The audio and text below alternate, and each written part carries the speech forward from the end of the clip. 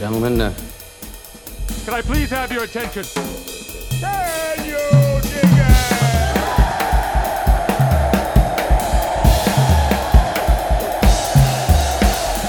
it? Greetings, dear listeners. This is Jonah Goldberg, host of the Remnant Podcast, brought to you by the Dispatch and Dispatch Media.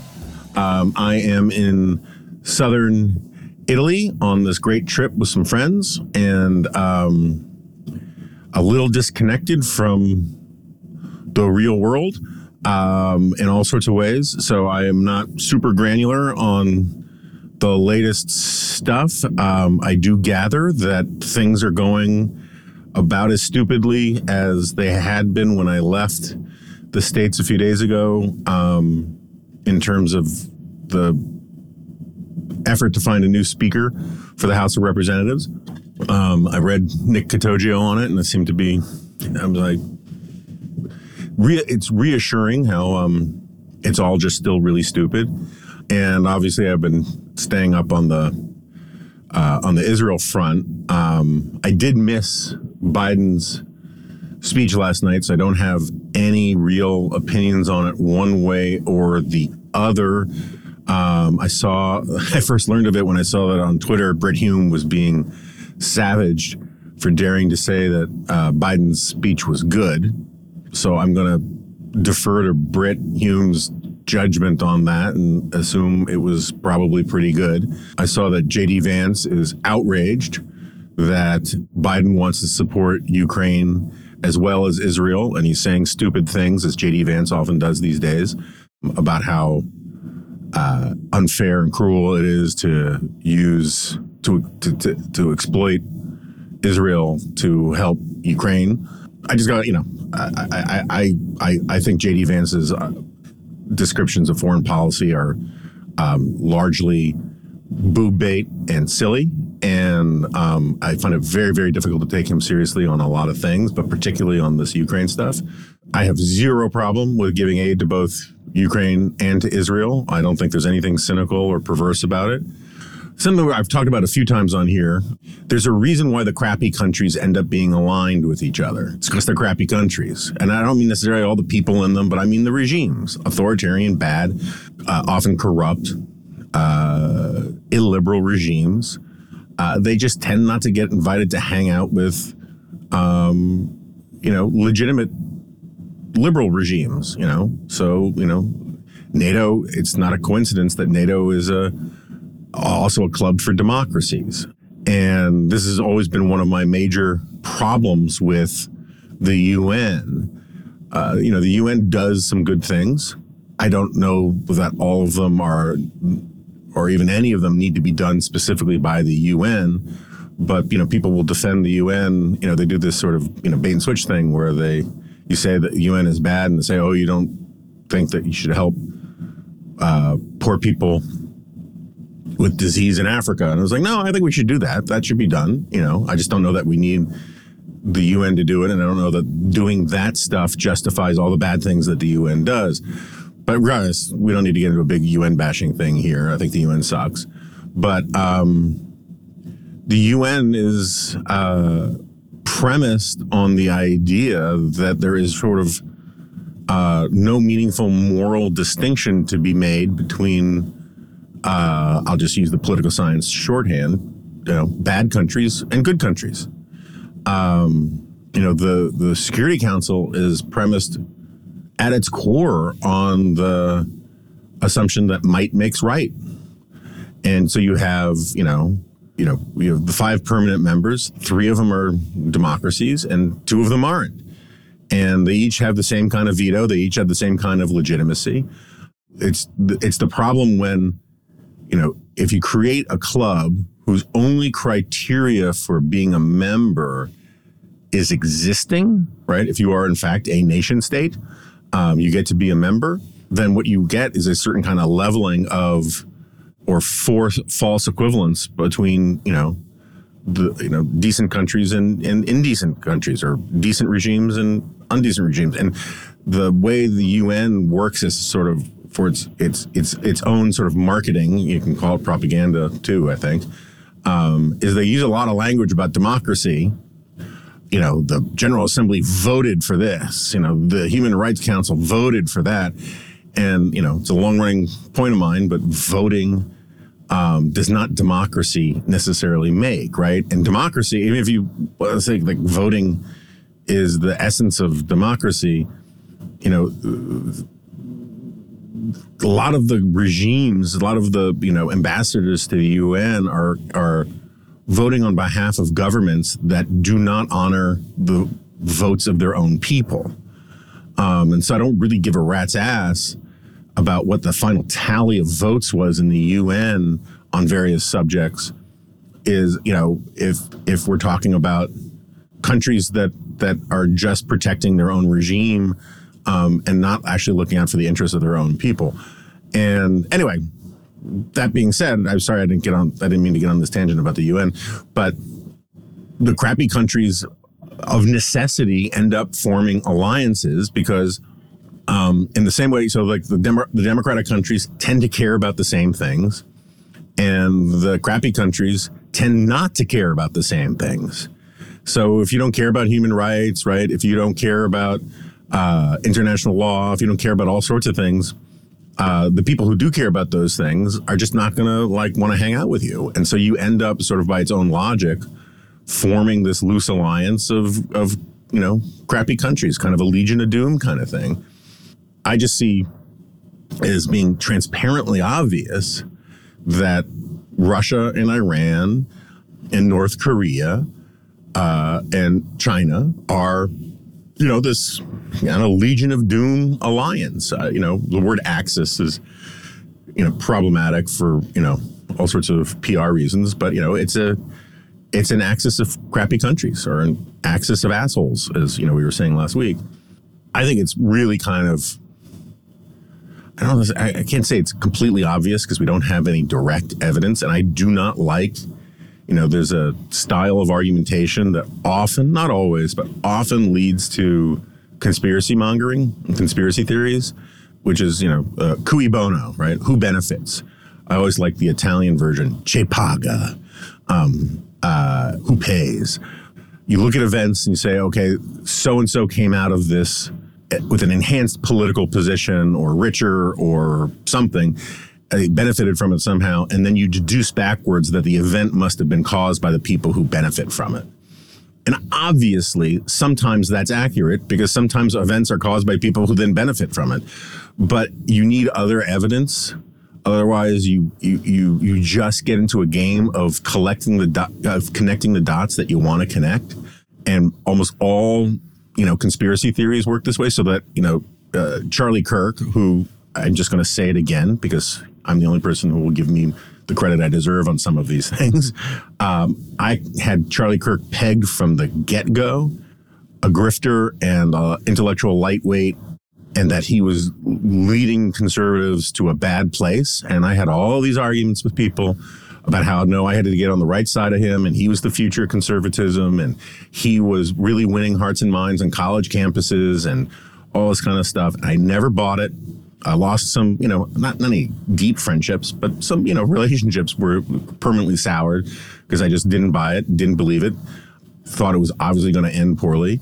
And it looks like it's ending pretty poorly Charlie Kirk got really rich, but, he is self-marginalizing at a pretty rapid pace, which I think is good, in part because Turning Point USA is embracing a lot of really stupid anti-Semitic garbage.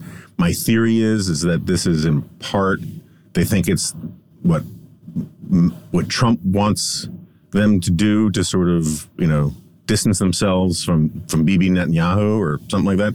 But I also think it's a kind of play against the sort of Ben Shapiro empire, because Ben is, very obviously pro-Israel. And it's a way to sort of take shots in that direction. I think it's all juvenile and stupid. Anyway, I brought up Charlie Kirk because Charlie Kirk is a classic version of the sort of lowbrow approach of asking who benefits and then making it sound like it's a really sophisticated theory. And, he came out of the gate thinking that Bibi Netanyahu let the attacks in Israel happen to enhance his political position and to make the protests over judicial reform go away. And that's just really stupid. It's like a Hollywood understanding of how politics works, and not even like smart Hollywood. I mean like bad Netflix, like later seasons of House of Cards, stupid understanding of how politics works. And it's very similar to, the stuff that came out of 9/11, where people were saying, obviously this was an inside job because this was good for George W. Bush and all that kind of stuff. And it's just a really dumb form of analysis. So anyway, I bring up this cui bono thing. I know I'm rambling. It's because it's a weird hour and I am still jet lagged and more than a little hungover and I'm not properly caffeinated. And I've been pissed off about a lot of stuff in the news lately and not able to sort of engage. So, feel free to turn it off or bear with me. So anyway, the reason I brought up this, I want to be clear about my reservations about this kind of analysis. We don't have a lot of direct evidence right now, but I think it's pretty obvious that Iran is complicit in this. I think that argument, I mentioned this in my column earlier in the week, I think this argument about whether there's direct evidence that Iran is responsible for this or that Iran greenlit this and all that, I understand why it's important as a matter of intelligence gathering and all that to nail that down and not just like run with the assumption that Iran was behind the October 7 attack. But at the same time, I think it's kind of a silly, otherworldly kind of argument. Iran has kept Hamas on its payroll since the mid-'80s. Hamas has been open that its ultimate goal is the eradication of Israel, to create a Palestinian state from the Jordan to the sea, which means eliminating all of Israel. They talk about that eradication of the state of Israel would be perfectly fine and consistent with Hamas's principles if that came with the eradication of actual Israelis, all Israelis, which is sort of what we saw in those attacks, right? They didn't make a distinction between military and civilian, between military age and non-military age. They murdered babies. They murdered old ladies. They murdered everybody that they didn't want to kidnap. And it's the balls on people to talk about how Israel's the one that is indiscriminately killing people when, Israel has a pretty serious policy of trying to be very discriminating in who it kills. Whereas as a matter of policy, Hamas is indiscriminate in who it kills as long as they're Jews or supporters of Jews, friends of Jews, Arabs who want to live in it, just anyone who's in their path, they're perfectly fine with killing. Those rockets that they launch, they're not guided missiles. They're not aimed really anywhere except in a direction towards Israel. Hamas believes in indiscriminate killing. And whenever Israel responds to it, the immediate outcry is how indiscriminate Israel is. Israel was so discriminating and not wanting to kill Palestinians that it created Iron Dome and basically treated Hamas's rockets for years, essentially bad weather, like falling rocks or hail or something, right? And Hamas just wanted them to kill random Israelis wherever they found them, right? And yet the idea that people can get on their high horse and talk about how it's Israel being indiscriminate is just sort of baffling to me. Or that Israel is, being genocidal is baffling to me. If Israel wanted to actually be genocidal, there would be, it could have wiped out Gaza a long time ago, could have killed them all. It hasn't done it. And it's amazing how the charge of genocide only comes up against Israel when they respond to genocidal murderers' attacks on Israel. To me, it's a hothouse logic kind of crazy pills kind of debate, but it's very clear. A lot of people buy into it. Anyway, I keep distracting myself. I don't know about this, so we don't know for sure whether Iran greenlit this. I think it is obvious that Iran is deeply responsible, not solely responsible, but is deeply culpable in this because they've been keeping Hamas on the payroll. They knew exactly what Hamas is. They had deep and abiding ties with Hamas. Hamas has been very clear about what it wants to do and how it wants to do it. And then when they do something, Iran says, well, we had no idea. I mean, you can, if you keep a moat around your castle and you keep, frickin' sharks with lasers on their heads swimming around in it, and you feed them and you train them to kill people, and then someone falls in the moat and gets killed, you can't pretend like you're not partly responsible, because it's like, that's why you had the frickin' lasers with sharks on their heads. And similarly, like when Hamas does what Hamas does, and you've kept them on payroll for years and you've supported them and you applaud what they did after they did it, to then get super technical legal about whether or not you were, you signed off on the memo or you ordered the attack. Again, I get it for intelligence purposes. It's always better to have facts than not have facts. But as a moral sort of question, that's a really stupid argument to me. And the people like, how dare you say Iran, did this? I mean, because it's like the easiest friggin' dare to, challenge to accept. I think Iran, is deep into this. But where I think there's even less evidence, obviously, and that's why I got into that big cul-de-sac about, cui bono or who benefits, is I think Russia probably signed off on this too. I know Russia and Iran are very tightly knit right now. Iran is sending all sorts of drones and other weapons to Russia to attack Ukraine. And they both benefit enormously from roiling oil markets. They are, and Putin desperately needs to distract the West from Ukraine. It's been very obvious that he's been trying to do that, to sort of foment things. He has been, one of the reasons why I have such contempt for the Republican Party, rallying around Donald Trump is, obviously people who know me know I have a very long list of reasons to be angry about all that.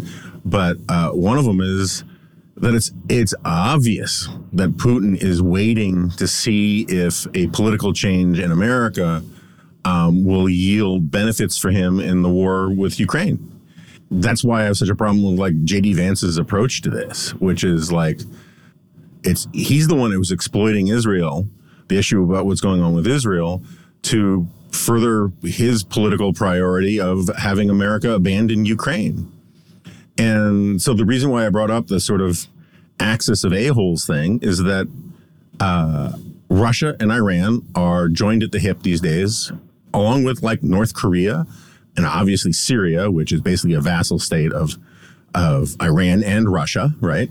It's in the interest of the United States for both Ukraine and Israel to prevail in these conflicts. But it's even more in the interest of the United States for Israel, for America, to be a staunch ally and honor its commitments. Like all these people who think the Pax Americana stuff was bad and that, and like I don't like the talk about a global policeman or, any of that kind of stuff, because I don't think that it really captures what America was doing. But the international order that America sustained with the help of allies over the last nearly a century now, was good for America and it was good for the world. And the people who think that America that retreats into some sort of fortress America and doesn't honor its alliances, doesn't honor its commitments, doesn't help its allies in their time of need, they think that somehow is going to make a better world. It's a very Chomskyite, head past your own sphincter kind of thinking about things. No, what you get when America retreats and lets the jungle grow back, as, Robert Kagan would put it, on the international stage, you get more stuff like this. You get more chaos. You create a vacuum that crappier kind of, I have no problem with people who have criticisms about American foreign policy and, we are not a perfect nation or any of that stuff. That's all fine. But if you think an international order sustained by China and Russia would be a better, safer, more prosperous world, I think you're an idiot. Or I think you have a sort of a very literary, fantastical, radical understanding of international politics and the way the world works. And I don't think I need to take you very seriously. And so to me, it's not, World War II analogies are always of limited utility. And this is not like, World War II in a lot of ways. In part because we're not putting boots on the ground. We're not actually sending troops to fight anywhere. But it is, in a sense, I see it as the same war in two different theaters, right? I mean, Ukraine's by no means a perfect, thriving liberal democracy, but it's trying to be. It wants to be. That is why Putin, that is one of the major reasons why Putin thought it was vital that he invade when he invaded, because he saw that Ukraine was steadily orienting itself westward towards the EU, even towards NATO, and a thriving, prosperous, democratic, rule of law bound Ukraine, which Ukraine is not there yet, right? But it's trying. The prospect of that kind of Ukraine would have been utterly destabilizing to Putin's understanding of how Russia needs to be governed, to his political, ideological philosophy, such as it is.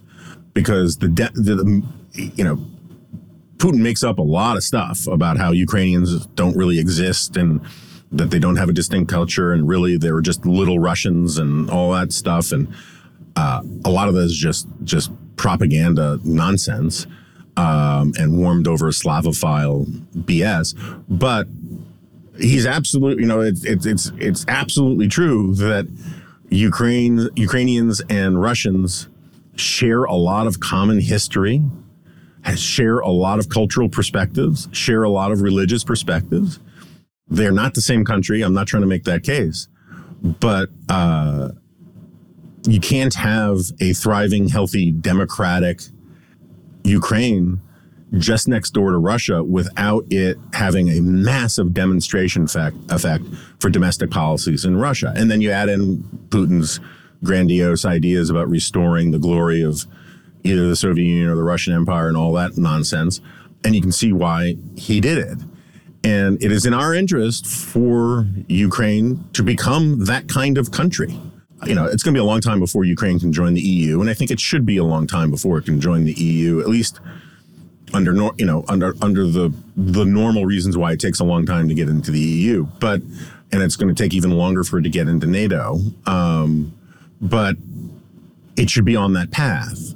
And we've made assurances to Ukraine, not just in this current phase of their war, but we made assurances to them when we took all those nuclear weapons out of Ukraine. They weren't guarantees, but they were assurances or some similar Weasley word. Going back on all of that, going back on Biden's support, just sends a terrible signal that when our allies, people we've declared to be our allies, right? You may not think Ukraine should be our ally or anything like that, but we've in effect said that they are and that we're going to get their back to the hilt as long as it takes. I don't like a lot of the ways Biden has talked about this. I don't like a lot of this mother may I, mother may I, mother may I, no, yes kind of stuff. I think we should have given them more earlier. But on the big question, Biden's on the right side of Ukraine, and he has made declarations putting the full faith and credit of the United States, diplomatically speaking and foreign policy speaking, behind helping the Ukrainians repel this invasion. And even if you dislike that decision, I mean, there were people who did not want to go to war with Japan, did not want to go to war with Germany. But once the decision was made, most of those America First guys fell in line and said, my country's at war, whatever, I'm going to sign up and help. Some of them weren't allowed to help. FDR was pretty pissed at some of them, but that's a topic for another day. And again, I'm not saying we should be going to war for Ukraine. We shouldn't be going to war for Ukraine. But the logic still applies insofar as we've made a commitment. We need to demonstrate to the world that we can honor our commitments, that we can chew what we bite off.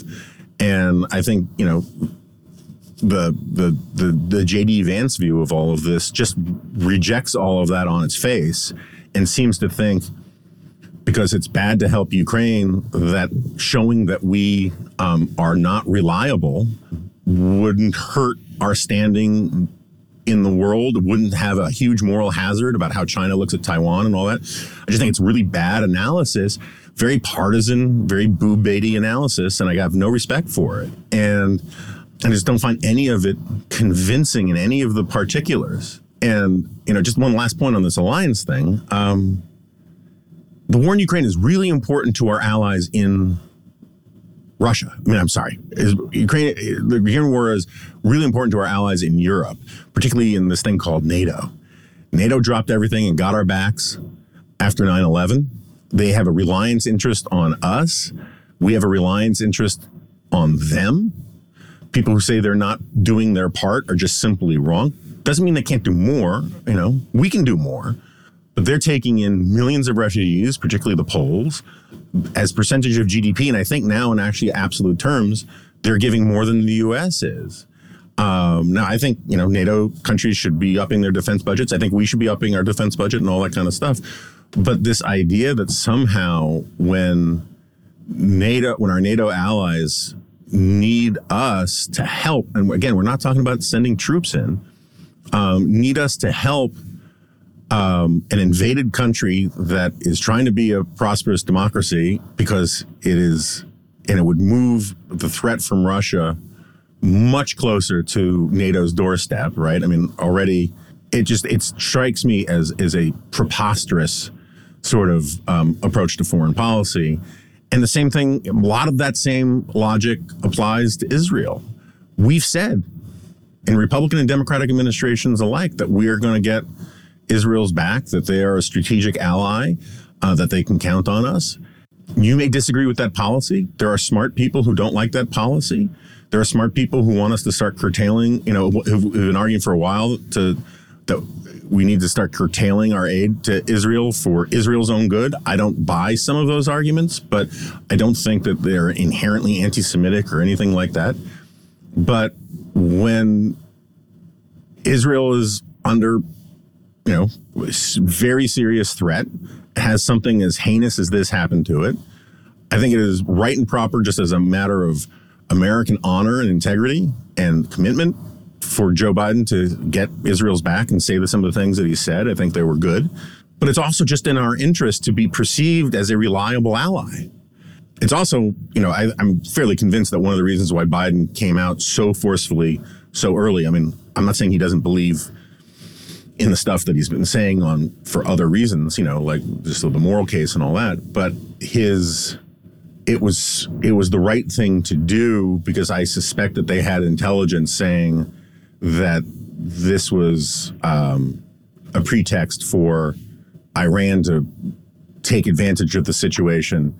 And he wanted to make it very clear that no one should get in the middle of this fight between Israel and Hamas, and you shouldn't open up a second front. And the only way to send that signal is to make it very clear that America has got Israel's back for the long haul in this conflict, wherever it goes, and to project force to that part of the world with, those two aircraft carrier groups. Both those aircraft carriers, weirdly, are named after Republican presidents. I think it's the Eisenhower and the Gerald Ford. And so for me, obviously they're two different countries. There are two different sets of issues involved in all sorts of, there are many different sets of issues involved in both countries. NATO is not nearly as concerned with Israel as, it is with what's going on in its own backyard. And that is totally fine and understandable. But the U.S. interests are pretty much the same in both. And the people who are fighting on the bad guys on both fronts are basically the same coalition of crappy countries that are our geopolitical adversaries. And like Iran is more of a foe than China is in some ways, but China is a bigger threat because of what it is, the kind of country that it is than Iran is. But you go down the list of the people who are sort of getting Hamas's back or taking the Palestinian side on this. These are countries that are in an adversarial bloc to our own. This idea that you can selectively pick and choose which allies we're going to support at a time like this, I just think is juvenile nonsense. This podcast is sponsored by Cloud Optimizer. As a business owner or IT manager, are your cloud investment costs going up and you don't know why? It's time for Cloud Optimizer. As you migrate your business to the cloud, what you're spending and why you're spending it can get a little hazy. But Cloud Optimizer clears up the mystery and puts the cloud to work for you. Cloud Optimizer starts by analyzing usage patterns, right-sizing resources, leveraging discounts you may not be aware of, implementing automation, and much more. And by reducing unnecessary expenses and maximizing performance, Cloud Optimizer guarantees you a savings of 5 times what you spend for their service. As you utilize cloud-based services more and more, you don't have to lose sight or control of your spend. You can stay agile, streamline your costs, and optimize your performance, plus save significant money with Cloud Optimizer. Make the cloud work for you with Cloud Optimizer. Get a free assessment and find out how much you can save by going to cloudoptimizer.com. Go to cloudoptimizer.com for your free assessment. That's cloudoptimizer.com. So something I'd really love to write about, I know a bit about, but if somebody knows some good articles on it, send my way, drop me an email. I'm just Jonah@thedispatch.com. So I've talked about this in other contexts a few times before about how I think one of the things that people don't appreciate is the degree to which a lot of the crappy, I keep using the word crappy, I'll try to stop, I apologize. A lot of the really nonsensical, bad, mythological, false, misinformation, propaganda ideas that have wide currency in the West, mostly among like sort of the radical left, but these days a lot of this garbage is being scooped up and recycled and repurposed by sort of the garbage radical right. But anyway, that a lot of really bad ideas, false ideas, were put in the Western bloodstream as acts of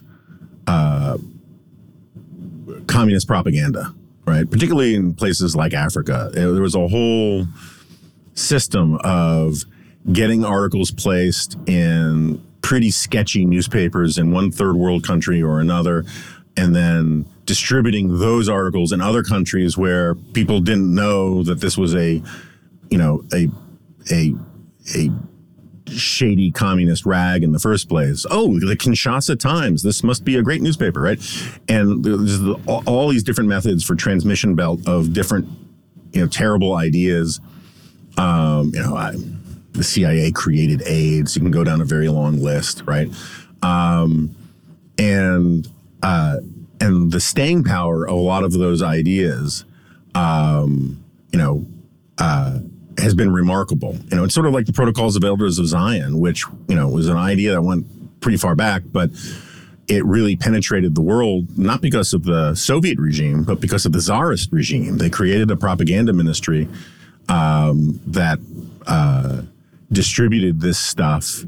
And it was a remarkably successful, in an evil kind of way, propaganda dissemination effort. And it has, it's had this amazingly long half-life.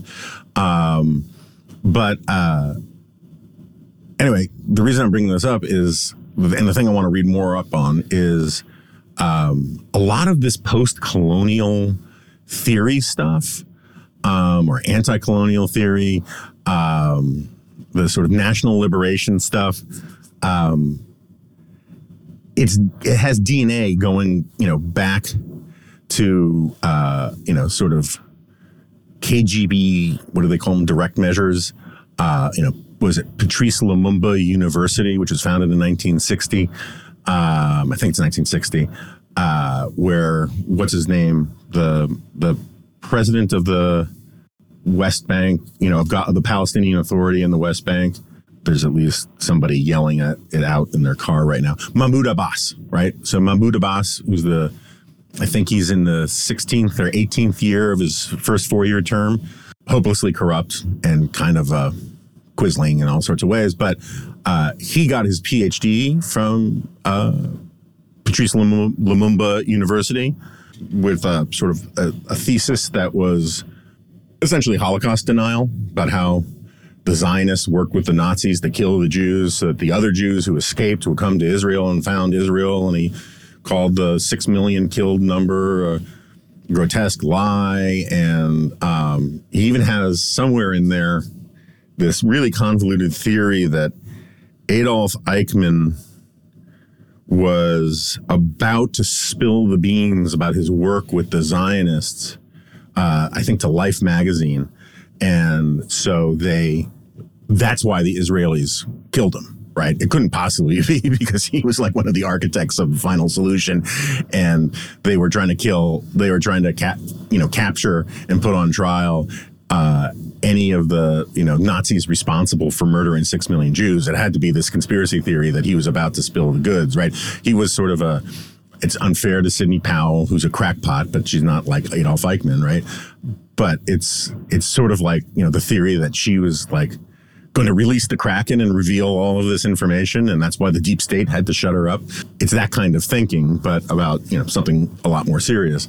Anyway, I think Daniel Ortega went to Patrice Lumumba University, and the Patrice Lumumba himself was a character, but there were all of these efforts at legitimizing, credentializing crazy conspiratorial left-wing, and left-wing is a little unfair to like decent left-wingers, Soviet agitprop as serious, scholarship and serious ideas. And these, the students and the professors, disseminated this stuff into the bloodstreams of a lot of societies where it still endures to this day. And I think it's sort of a fascinating topic. And, again, that's not the stuff that I want to read up on. If you have anything on that, send it my way too. But the stuff I actually want to read up on is I think a lot of this stuff actually begins with the original gangster Bolsheviks themselves, right? It's deeply tied up in a lot of Trotsky's ideas about. It's not the permanent revolution, although that's part of it. It's his theory about. I think it's called uneven development or something like that. But anyway, so the thing to remember, all right, the relevant part here is that even the Bolsheviks never believed that the Bolshevik Revolution could survive if Germany in particular, but basically if Germany and Britain and other Western countries didn't have their own Bolshevik revolutions, right? That's where the communist revolutions were supposed to take place, according to Marx. And for complicated and not altogether irrational reasons, the Bolsheviks didn't think they could maintain power in Russia if the more powerful, nations and more industrial nations to their west didn't join the worldwide revolutionary struggle. And that's why they were so into the Spartacist League in Germany in 1919-ish. And sorry, my wife just walked into the room. So anyway, that's why the Bolsheviks were so into supporting the Spartacist, I think that's what it was called, revolutions in Germany. They were convinced that those countries were on the brink of their own sort of Bolshevik revolutions. And they supported them and rooted for them partly out of a conception of survival for the Russian Revolution. Obviously, that did not happen. Rosa Luxemburg and all those guys were killed and thrown in a ditch or something. And I think it was Trotsky who started to develop this theory, and obviously Lenin bought into it, that the real path towards unfolding success and world dominance and putting the chemicals in fried chicken that make you crave it fortnightly would happen in the East and the South.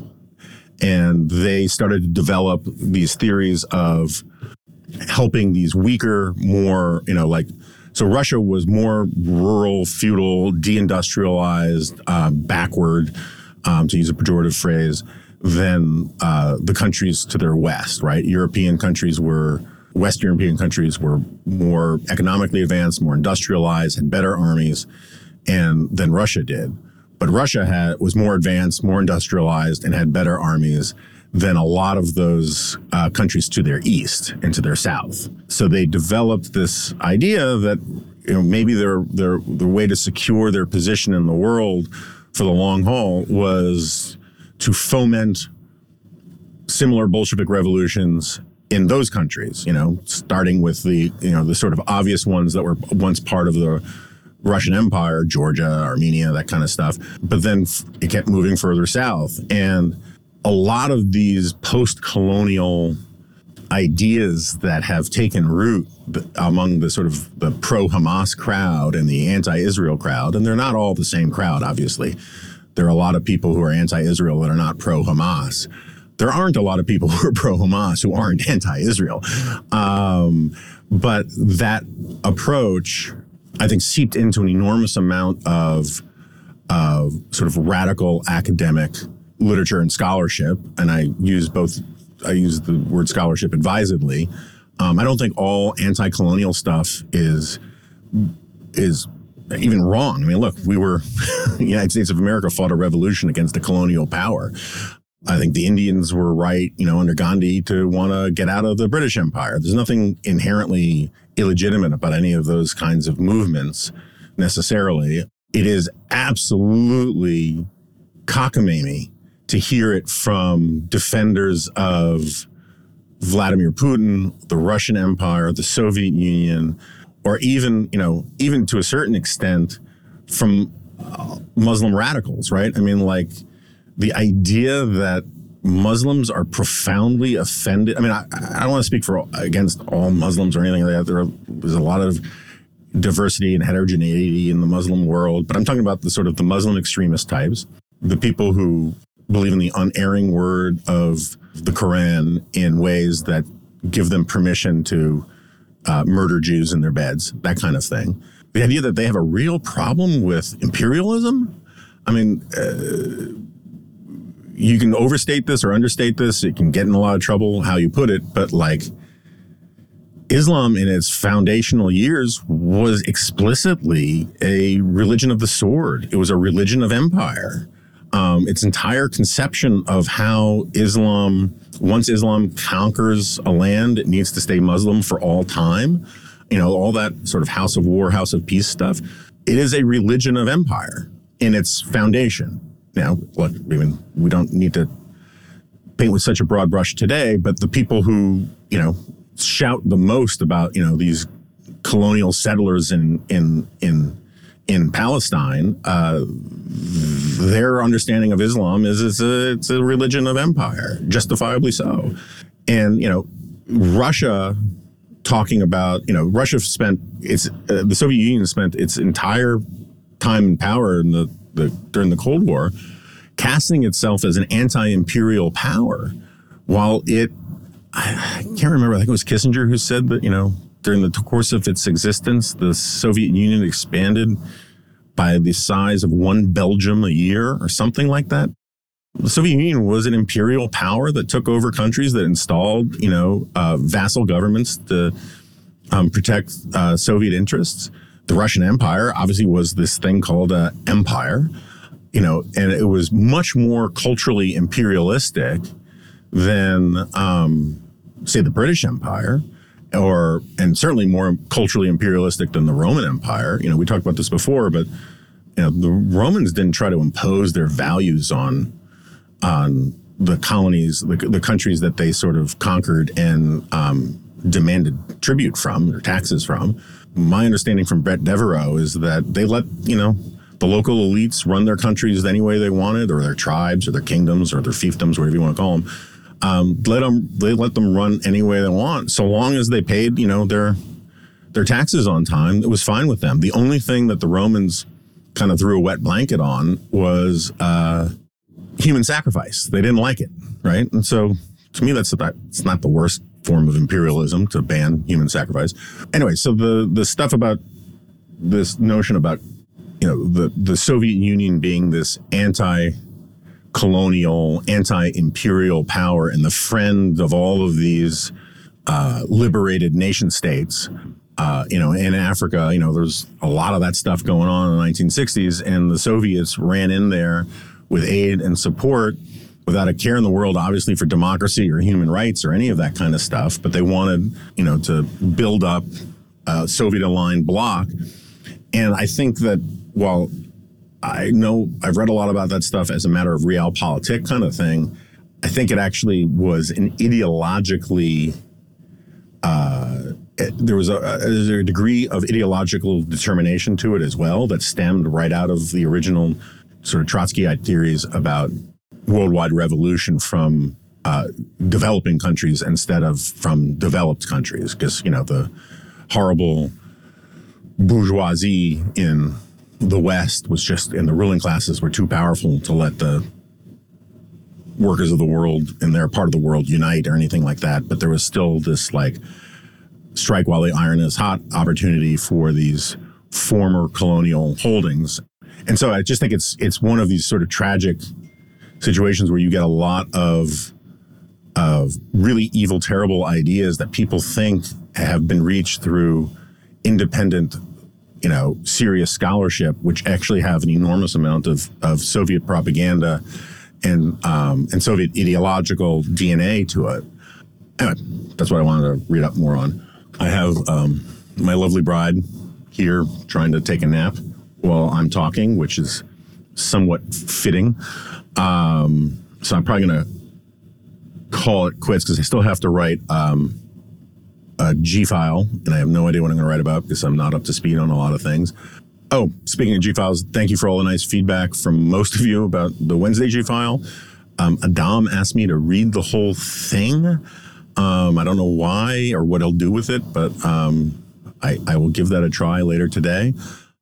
Oh, and if you're a paid member of the Dispatch community, or also known as a subscriber, you probably gotten an email about the Skiff. It's up and going, and there's going to be more and more content in there as time goes by. I'm in Italy for a few more days. We'll be back by the end of next week. We have, I think, some remnants still in the can to to feed the beast. But if I need to get a guest host in here, I will. Oh, that's the other thing. Thank you so much to Chris Starwalt for having Mike Duncan on and doing that Roman Empire podcast. I finally listened to it, and I only have one complaint, which I should probably just tell him, but I haven't told him yet. So we'll see how long it takes for him to hear that I'm complaining about it. So he begins the podcast with the sort of the news peg about how, you know, that TikTok viral thing where it turns out men think about the Roman Empire a lot. I wrote about how I think about the Roman Empire a lot and how weird it is that men think about the Roman Empire. Why do men think about the Roman Empire? All that kind of stuff. He grounds it in, that's the context about why he has Mike Duncan on to talk about the Roman Empire. And at no point in the conversation does he ask Duncan, why does he think men think so much about the Roman Empire? I mean, it was a great interview and a great conversation, and I'm a huge Mike Duncan fan. But, like, I thought from the setup of the conversation, the way Chris was talking about it, that, like, he was on to answer that question, and he just never got asked that question. And, you know, it pains me to have to fire Starwalt over this, but, you know, you have to, observe the forms. So anyway, thank you very much for listening. Again, apologies if I repeated myself. I truly and sincerely can't remember if I did.